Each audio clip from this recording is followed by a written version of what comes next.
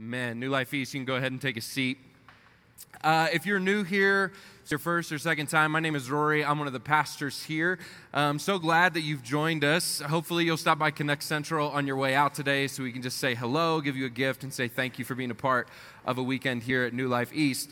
Over this summer, what we've been doing as a church is sort of teaching through a series of conversations on what it means to be a part of the church, what it looks like for us to be the church. And we spent the first 3 weeks of this series talking about, some of the things that happen in the four walls of a church, what happens on the inside on a Sunday. We talked about what it looks like to sing, what worship is all about, why we take communion together. And then you may have noticed last week we sort of turned that conversation external. So we're not talking about just what happens in the four walls of a church, but we're talking about what it looks like for the church, meaning you and me, when we go outside of the four walls.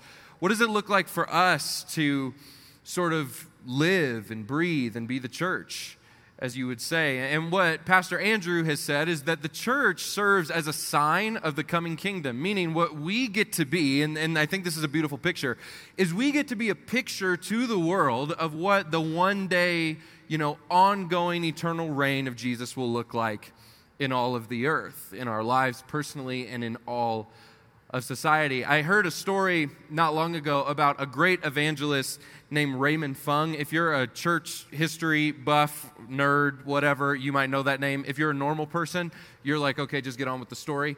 His name was Raymond Fung, and he was an evangelist in the city of Hong Kong. And one day, Mr. Fung was having a conversation with a textile worker sitting across the table from him. They were talking about life and faith and things going on in his world. And Mr. Fung was trying to get him to go to church with him. He was like, listen, man, hearing the stuff you're talking about, I think it would be great if you came to church with me on a Sunday. And the way that this textile worker's job was set up, for him to go to church, to make that decision, meant that what he had to do was give up an entire day's wage on a Sunday to do it. Long story short, the textile worker reaches out to Raymond. He says, hey, I'm going to come to church with you. And Raymond is ecstatic. He's excited about it. They go to church, and the pastor that day preaches a fiery message. Right? Not quite hellfire and brimstone, but pretty close.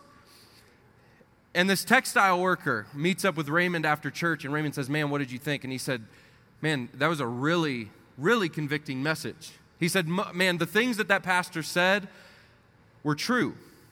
Raymond's like, man, tell me what that means. He says, man, when he, talked about the places in my life where I'm lazy and apathetic, the places in my life where I just sort of give in to cheap entertainment, the places of sin and brokenness in my life, he goes, man, he was spot on. And Raymond, who's an evangelist, starts getting excited, right? He's like, man, I'm gonna close the deal on this guy. I already got him to church. He didn't know why he came, but he came, and it went well. For some of you, that's how you became a Christian. You just got coerced into going to church one Sunday. And he says, man, I was so moved by this message. He says, I got one question. Raymond goes, man, anything you want to ask. He goes, can you tell me why the preacher didn't talk about my horrible boss? Maybe you've thought that on a Sunday. Raymond goes, what do you mean? He goes, well, my boss was in the room. So were a bunch of the other managers. He said he didn't have anything to say about the unethical work practices that they use to make money. He said he didn't talk at all about the way that he used child slave labor to make his products. He said you guys didn't talk anything about the way that he forces us to work unpaid overtime, the way he lies on his labels to make more money. You didn't say anything. You had a lot to say about people like me, but you didn't seem to have much to say to people like them. And Raymond's sort of taken back by it, and he stops for a second, and he realizes to himself, because, almost every weekend, people of the managerial class and the owners and the CEOs of these companies sat in that church service, and never once did the pastor ever have anything to say to them. That textile worker looks across the table at Raymond, and he says, listen, today I became aware that I am truly a sinner who is in need of God, but I cannot be a part of a church that cannot see the sins and the brokenness of those who hold power in my world. And that day, that man got up and never went back to church again. It's an interesting story, right? It's a true story, but it's interesting to think about it in our context now. I can't tell you the amount of conversations I have with people who say similar things. I recognize that Jesus is good, and I really like Jesus. I find him fascinating.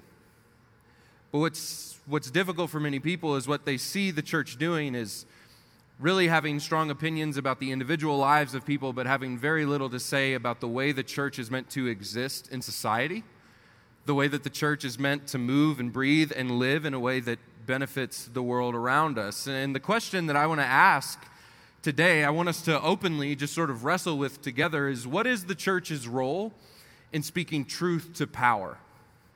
What is the church's role in speaking truth to power? Which is really a question of what is the church's role in society in a maybe more straightforward way. What is the church's role in engaging politically with the world in which we live? And I know some of you just heard the word politically and you're either ready to run away from this room or check out. Because I know some of you left churches and you were hurt by churches who politics seemed to be the most important thing on the front of their mind. Some of you left churches because they never talked about politics at all. They never talked about how the church is meant to engage with society. And what I want to do is have that conversation, but I just want to be clear on some things. Here's what I'm not interested in doing today. I am not going to tell you if I thought Jesus was a Republican or a Democrat, because he probably wasn't.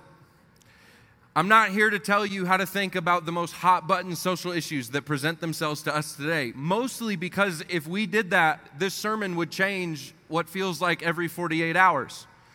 There's something new that pops up on our news channel, on our news feed all the time. There's something new going on that we all feel the need to have an opinion on. So I'm not here to tell you that. I'm not here to sway your political leanings. I'm not here to do that at all. What I want to do is engage in a conversation about what the church's role is in speaking truth to power and as we engage in society. So I'm going to give you like my thesis statement up front. I don't normally like preaching this way, but for the sake of clarity, this was what we're going to do. Here's what I want to propose to you today, that the church's role in speaking truth to power is to be a prophetic voice that is neither right, left, or religious, but is faithful to the way of Jesus. I'm going to say it again so no one can misquote me. The church's role in speaking truth to power is to be a prophetic voice that is neither right, left, nor religious, but is faithful to the way of Jesus. I just want to say Andrew Arndt, our lead pastor, is on vacation. I'm so thankful that this was the message he decided to leave with me. So if I say something that offends you, I'd love it if you sent me an email at andrewarndt@newlifechurch. Oh, I'm kidding. Here's the deal. I do recognize the tumultuous nature of a conversation like this. And so what I want to do in this moment is simply pray, invite the Spirit into this space, and then we'll dive right in. Sound good? Father God, what we are thankful for is that we sit shoulder to shoulder with people that we call family right now. And that sometimes family conversations can be difficult and challenging. They can challenge our worldview. They can challenge our perspective. But Jesus, in this family, we want to keep our eyes on you, and we want to walk towards you. And so what we do in this moment is we sit open-handed with all of our preconceived notions about the world, with all our preconceived notions about who you are. And we ask, Holy Spirit, that you would come, that you would speak to us, that we would have ears to hear the good news of the gospel and what it means for us as a church and society. God, I ask you personally that you would give me words that fill us with hope, not cynicism, not pessimism, not frustration, but with a sense of hope towards the coming kingdom and the future of humanity because of who you are and what you have done in the world. So we ask all of this in faith, in the name of the Father, the Son, and the Holy Spirit. And all God's people said, amen. So let's start here. What does it mean to have a prophetic voice? If you have a Bible, you can turn with me to the book of Jeremiah. That's where we're going to start. If you don't have a Bible, that's fine. The screen will have the verses up there for you. We're going to be in Jeremiah chapter 22. If you're unfamiliar with who Jeremiah is, Jeremiah was a priest in the country of Judah. And what happens is God comes to Jeremiah at one point and he says, Jeremiah, here's what you are going to do with the rest of your life. You are going to go speak truth to the religious and political leaders of your day, and you are going to challenge the places that they have stepped out of line with the will of God, and you are going to encourage them to step back in line to the will of God. You are going to do this with a prophetic voice. This is why we know Jeremiah as one of the prophets. And maybe you grew up in a church that was highly charismatic, and so the idea of prophecy or someone doing that is a little bit off-putting. What you think of is that weird person in the congregation who'd come over to you and be like, I have a word from the Lord, and you're like, no, you don't. And they would come over and tell you something, and then they would just sort of walk away, and that would be the end of it, and you were left to sort of validate or invalidate it. What's interesting about the life of Jeremiah and what we understand about him from Scripture is Jeremiah follows this sort of mission, this calling from God to have a prophetic voice for 20-some years, which means to have a prophetic voice is not what we're talking about when someone walks across the room, gives you a word, and then leaves. To have a prophetic voice is also not to take 5 minutes to write a political statement on your Twitter feed and let everyone know what you think about this newest issue that's going on. To have a prophetic voice means that when you choose to use your voice, when the church chooses to use it, we are making a commitment to be faithful to what we're saying, to follow in the way in which God is going. To see what Jeremiah got put in, Jeremiah 22, it says, "This is what the Lord says. Go down to the palace of the king of Judah and proclaim this message there." So this is what Jeremiah is supposed to say. "Hear the word of the Lord to you, king of Judah, you who sit on David's throne, you, your officials, and your people who come through these gates." Jeremiah is talking to everybody. "This is what the Lord says. Do what is just and right. Rescue from the hand of the oppressor, the one who has been robbed. Do no wrong or violence to the foreigner, the fatherless, or the widow. And do not shed innocent blood in this place. For if you are careful to carry out these commands, then kings who sit on David's throne will come through the gates of this palace, riding in chariots and on horses, accompanied by their officials and their people. But if you do not obey these commands, declares the Lord, I swear by myself that this palace will become a ruin." What does Jeremiah do? Well, he follows the Lord's orders. He goes to the place of power. He stands before them and he says, listen, stop doing these things that are oppressing people, the things that are causing violence to people, the things that are essentially deteriorating society from the inside out. And what Jeremiah implies is, one, these things are actively happening in Judah. These things are going on. So when he says stop doing it, it's not a preemptive warning. It's a, this is happening, chill it out. He also says to them, if you don't chill it out, if you don't stop what's going on here, the places of power, the thrones that you sit on and you rule with an iron fist are actually going to crumble and to deteriorate. Your form of leadership and power will lose its very power. And most of us can sort of get on board with that idea of being prophetic with our voice, is being the person who tells people who disagree with you or who are wrong what is actually true. But Jeremiah doesn't just look at them and say, if you don't get this right, things are going to go bad. Notice what he actually says. He says, if you don't get these things right, things will go bad. But if you get these things right, things actually have the potential to get better. What's the imagery that he uses? He says, if you begin to sort of shift society, you will find that kings and their officials will ride through your gates on horses and in chariots. The picture that Jeremiah paints here is in the ancient Middle East, the times when someone would ride through the city on chariots and on horses was during wartime, and they did it when they came back from war. It was a sign that they had been victorious, that their people were safe, that this community, this city could now thrive. So what is Jeremiah saying? He's saying if you get these things right, what's going to happen is everyone is actually going to thrive and flourish. And here's why that's important. Ultimately, the goal of using a prophetic voice or speaking prophetically into society is to help all of humanity flourish and thrive. And New Life East, the key word there is all. Not just the people who look like us. Not just the people who vote like us. Not just the people who think like us. Can I challenge you? Not even the people who believe like us.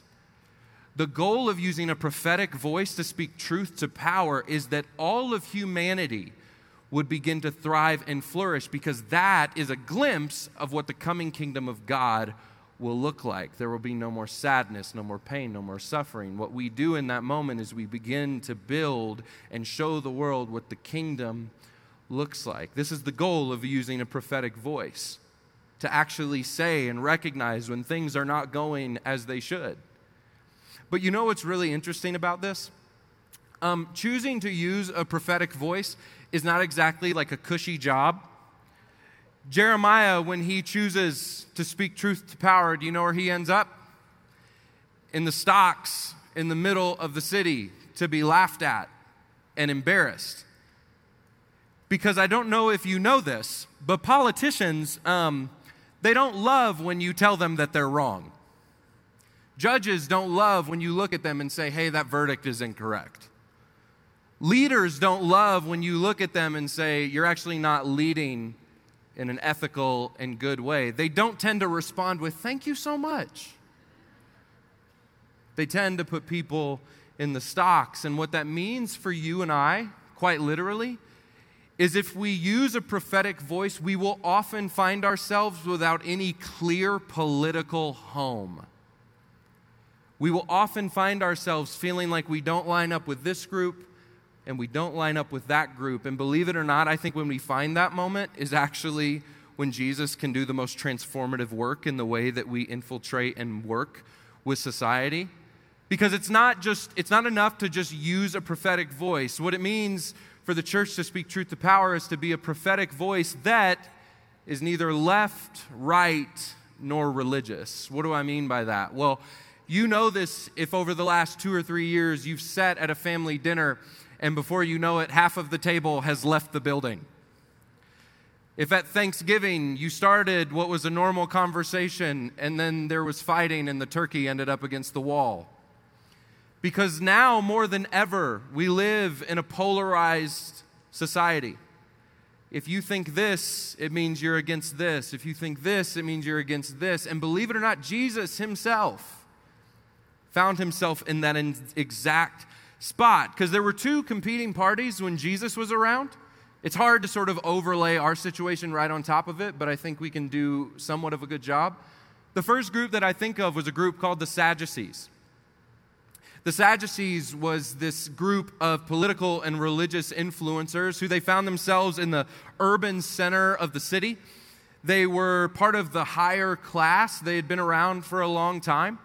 There's documentation that the way the Sadducees sort of attempted to accomplish their ends is they sort of abandoned the messianic hope of Jerusalem and of the Jews.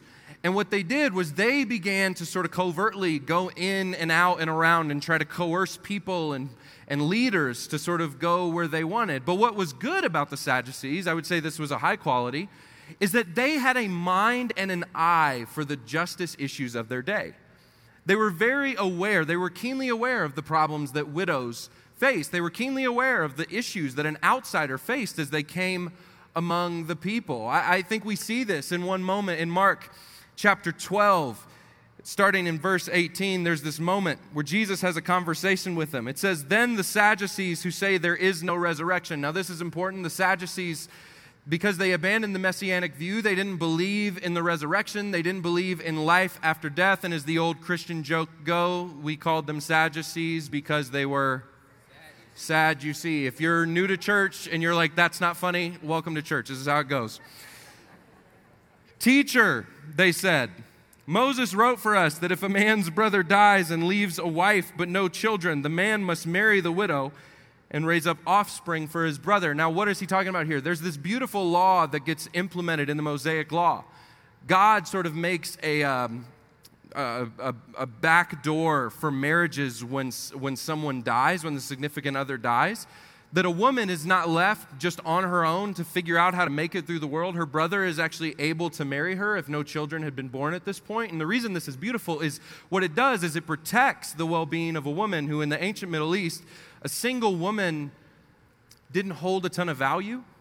In the ancient Middle East, a single woman was left sort of to the powers that be. It was a difficult spot. So God has put this sort of law, this ordinance there that allows a woman to not be left on her own and completely abandoned. It says this in the way the Sadducees ask maybe what is the largest hypothetical question of all time. Now there were 7 brothers. The first one married and died without leaving any children. The second one married the widow, but he also died, leaving no child. It was the same with the third. In fact, none of the 7 left any children. Last of all, the woman died too. To which you can only feel bad for this woman. Worst luck ever.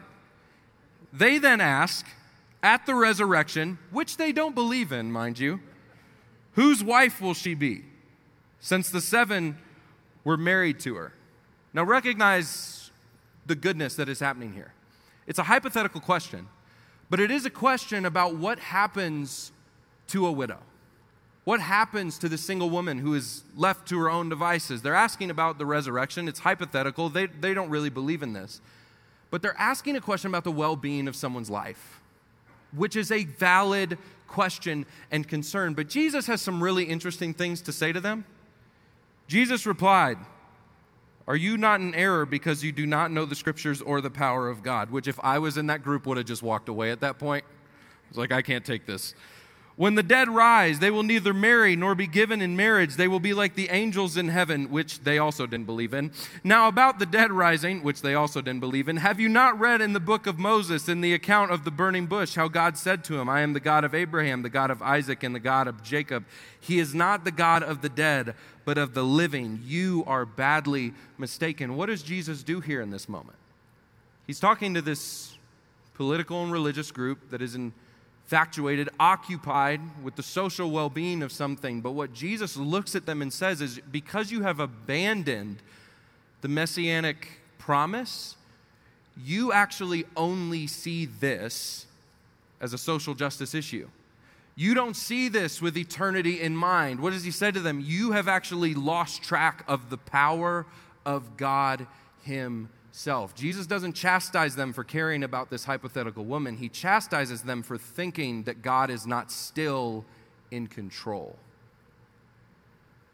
Jesus looks at the Sadducees and says, you have a limited scope of what is going on in the world. But when Jesus says this, he doesn't sort of run to another camp.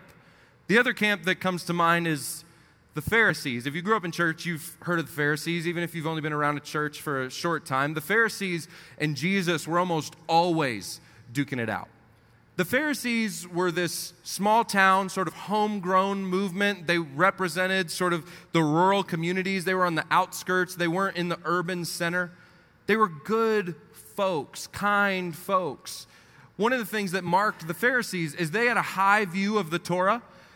The Torah was the Bible of their day, so they read the laws of Moses over and over again. They read them. Their kids read them. They metaphorically made sure that those scriptures were written on their hearts. But what's interesting about Jesus every time he encounters the Pharisees is he almost always has something to challenge them with the way they're attempting to live out those morals and ethics and those laws that have such a high value.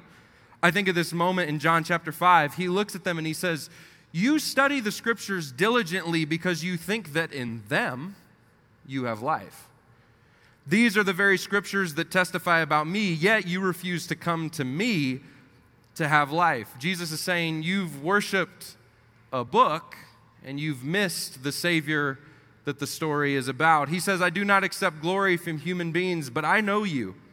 And hear this. "I know that you do not have the love of God in your hearts." Ouch. I wonder if they would have looked at him and said, yeah, but we memorized all the rules. Yeah, but we know what is morally right and wrong. And Jesus says, yeah, but you've missed the most important thing. Jesus came face to face with this at one point. But it wasn't at his detriment. It was at the detriment of another woman. In John chapter 8, some of you know this. Jesus is in the temple courts. And the Pharisees bring into him a woman who has been caught in adultery. Mind you, they didn't bring the guy. They just brought the woman. And it says this, that the teachers of the law and the Pharisees brought in a woman caught in adultery. They made her stand before the group. Pretty humiliating. And said to Jesus, "Teacher, this woman was caught in the act of adultery. In the law, Moses commanded us to stone such women. What do you say?" They were using this question as a trap in order to have a basis for accusing him. But Jesus bent down and started to write on the ground with his finger. Recognize what happens in this moment. These guys who have the moral and ethical understanding more than anyone in the community, what they have done is brought in a woman that they have caught in adultery. So mind you, she probably has very few clothes on in this moment. put her in front of everyone in this humiliating act, looked at Jesus, looked at God in the eyes and said, "Are you going to throw a rock at her or not?" Jesus, every time he encountered the Pharisees, he looked at them and said, "You have become so aware of the moral and ethical implications, but you have left out every ounce of love that you could have."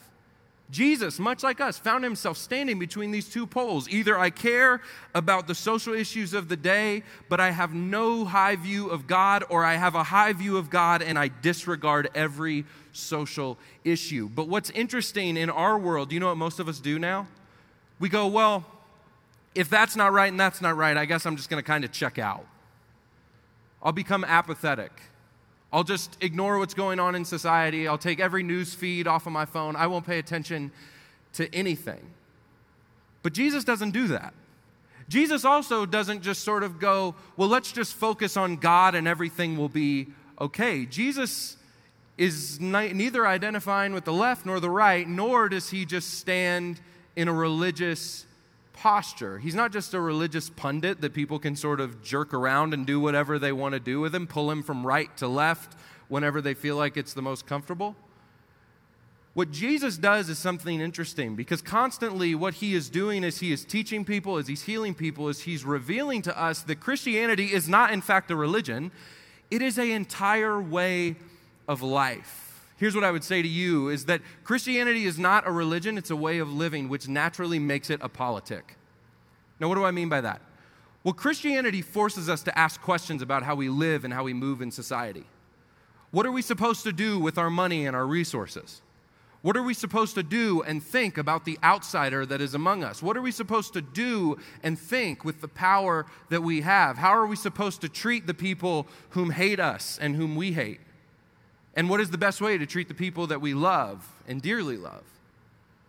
What Christianity is doing is it's not just setting up a bunch of religious rules. What it is doing is forcing us to go, this is a way of living. Christianity answers those questions. Think about your money and your resources for a second.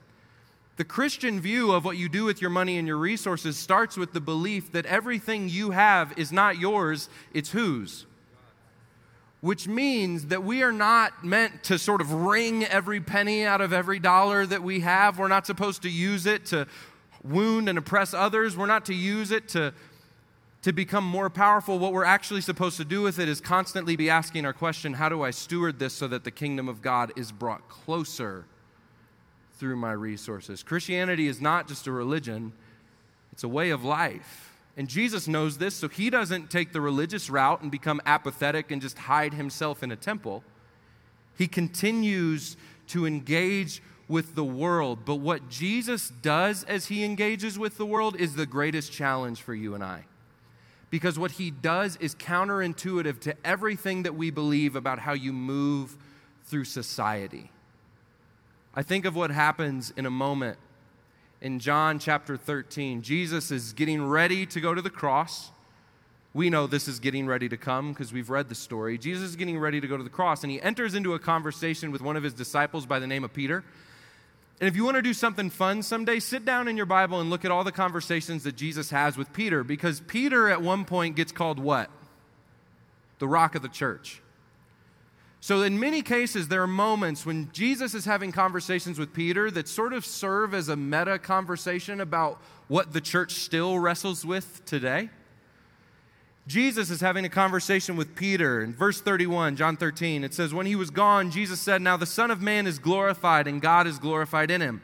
If God is glorified in him, God will glorify the Son in himself and will glorify him at once. Jesus then turning to his disciples, he said, my children, I will be with you only a little longer. You will look for me, and just as I told the Jews, so I tell you now, where I am going, you cannot come. Stop there for a second. Jesus says, where I'm going, you can't come. Let's use as simple terms as we can. Jesus is about to disappear. What we know is going to happen is he's going to send the Spirit. So he's not actually going to disappear. So what is Jesus implying here? Well, as he's talking to Peter, I think what he's implying is that they now at this point know that Jesus will be the Savior of the world. I think Jesus is forcing them to wrestle with and reconcile with the reality that even though they know he is their Savior, after he leaves and is no longer visible, even his closest friends will continue to look for something to save them. They will continue to look to the powers that be to be their great rescuer. They will continue to look at resources and wealth as their rescuer. This has been the thing that's crippled the church for a long time. He says, where I'm going, you cannot come. A new command I give you, love one another. Doesn't get much more straightforward than that. Love one another. As I have loved you, so you must love one another. By this, everyone will know that you are my disciples. He says, not if you watch CNN, not if you watch Fox, not if you vote Republican or Democrat, not if you have the hottest take on the most recent social upheaval. He doesn't say that. He says, the way that people will know you have aligned yourself with Jesus, the way that people will know that you are a part of the living church of Jesus is by the way in which you love people, which can feel cliche in a world that devalues it. It feels cliche to say that love is the way that will be recognized as we talk about politics and societal issues. Love is the way that you will be recognized. Simon Peter then asks him, Lord, where are you going? We know the answer. He's going to a cross to be crucified in the most brutal way possible. Jesus replied, where I'm going, you cannot follow now, but you will follow later. Peter asked, Lord, why can't I follow you now? I will lay down my life for you. Then Jesus answered, will you really lay down your life for me? It's an interesting question. Because how many times have you found yourself in church or at a Bible study or in a conversation, even just in your car on your own, and you'll go, Jesus, whatever you ask of me, I'll do it.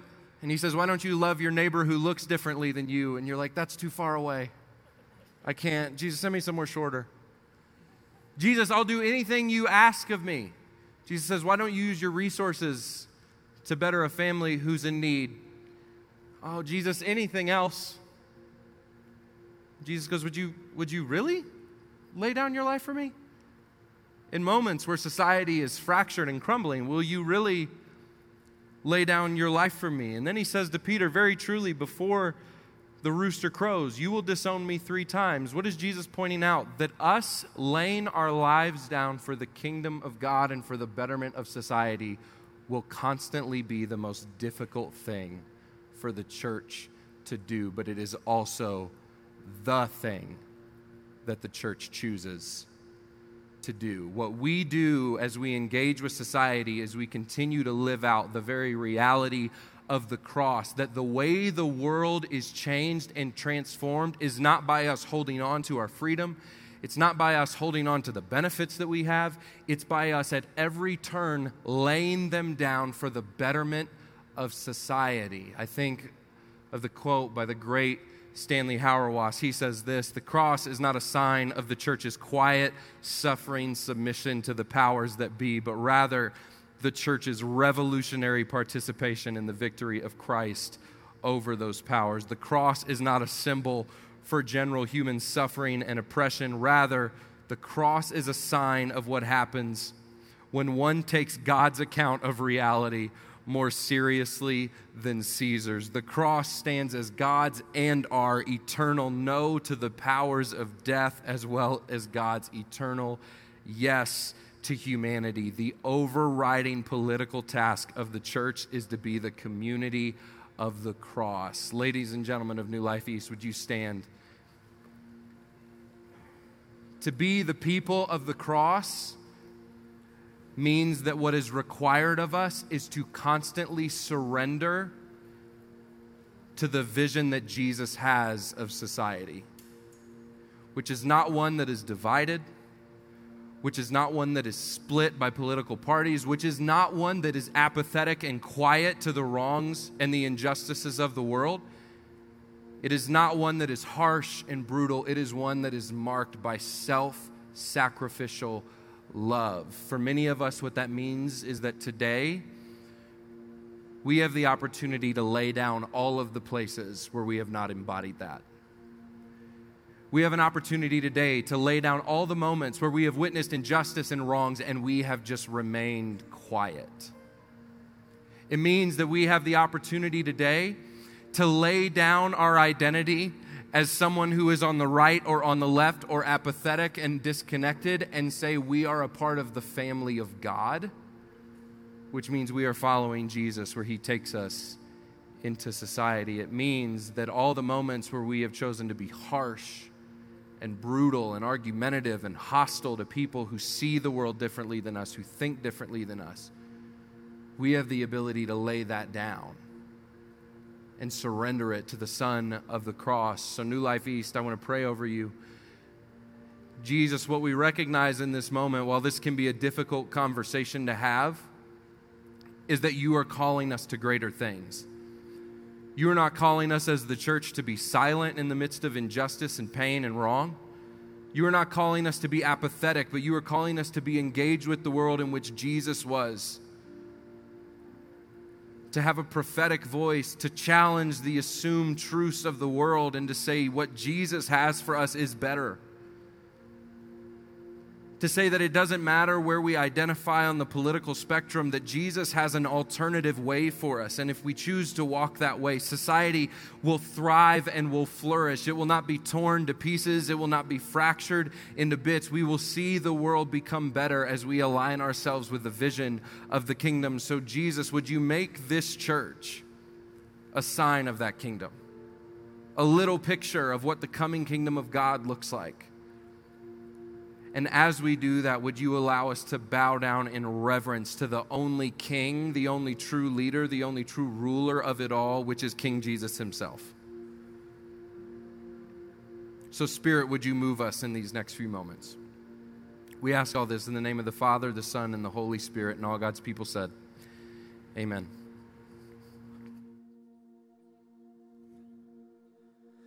There was a moment when the lights went out, when death claimed its victory. The King of love had given up his life. The darkest day in history. There on the cross they made for sinners. For every curse his blood atoned. One final breath and it was finished. But not the end we could have known. For the earth began to shake, and the veil was torn. What sacrifice was made as the heavens roar?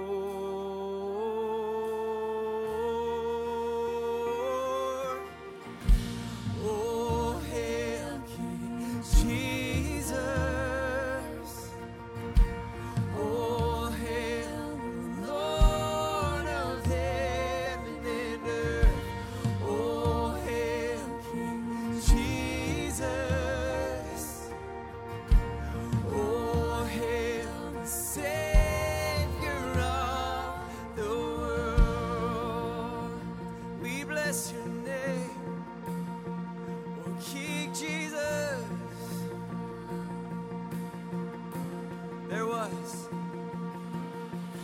There was a moment when the sky lit up, a flash of light breaking through. When all was lost, he crossed eternity. The King of life was on the move. For in the dark, cold tomb, where our Lord was laid, what miraculous breath, oh, we're forever changed.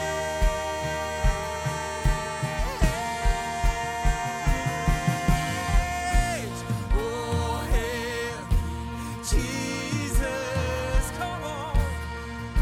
In all hail, Lord of heaven and earth. Oh, hail King Jesus.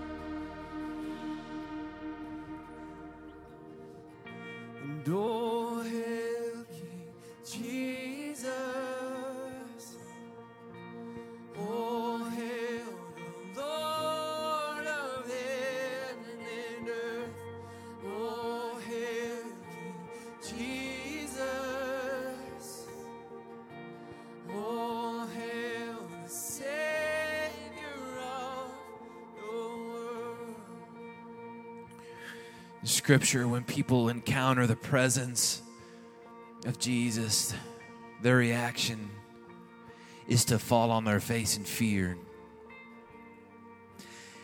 And Jesus' reaction to them is what? Don't be afraid. Don't be afraid when you're in the presence of Jesus. But what Jesus' presence does is it reveals to us about ourselves who we are. We have an opportunity in the presence of Jesus this morning to acknowledge what we have to confess, to let the light shine on our lives, to shine on our hearts and let it reveal places that we need to confess. So would you read this prayer with me this morning? Most merciful God, we confess that we have sinned against you in thought, word, and deed, by what we have done, by what we have left undone. We've not loved you with our whole heart. We've not loved our neighbors as ourselves. We are truly sorry, and we humbly repent. For the sake of your Son, Jesus Christ, have mercy on us and forgive us, that we may delight in your will and walk in your ways to the glory of your name. Amen. Scripture says that if we confess with our mouths that Jesus is Lord, he is faithful and just to forgive us of all unrighteousness. So I say to you this morning that you are forgiven.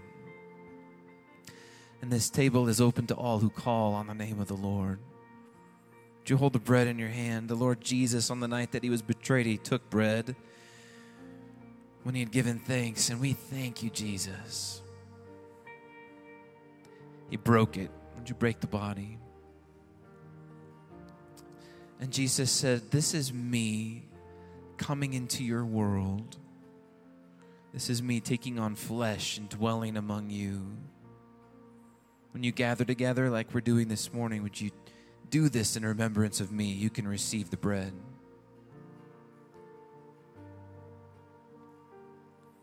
After supper, he took the cup in the same way, saying, this cup, it's a new covenant in my blood. I have a new relationship with you.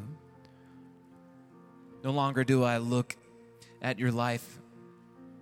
I don't weigh the rights against the wrongs. You don't have to slaughter an animal as a sacrifice for your sins. I look at you and I see the blood of my Son, and I see you forgiven, loved, and accepted. Jesus sees you as his son. Jesus sees you as his daughter. Would you drink this cup with thankfulness? Thank you, Jesus. We have one response, and that is to worship. Would you lift your voice in doxology?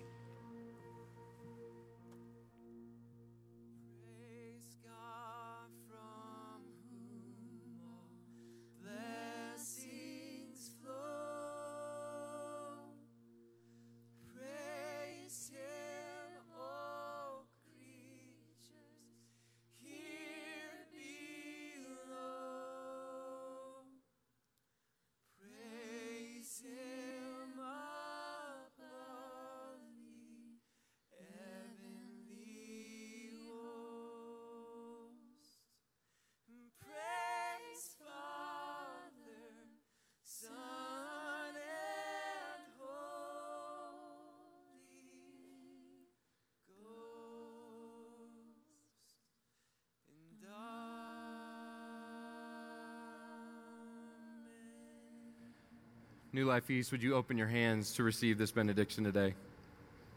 May the Lord bless you and keep you.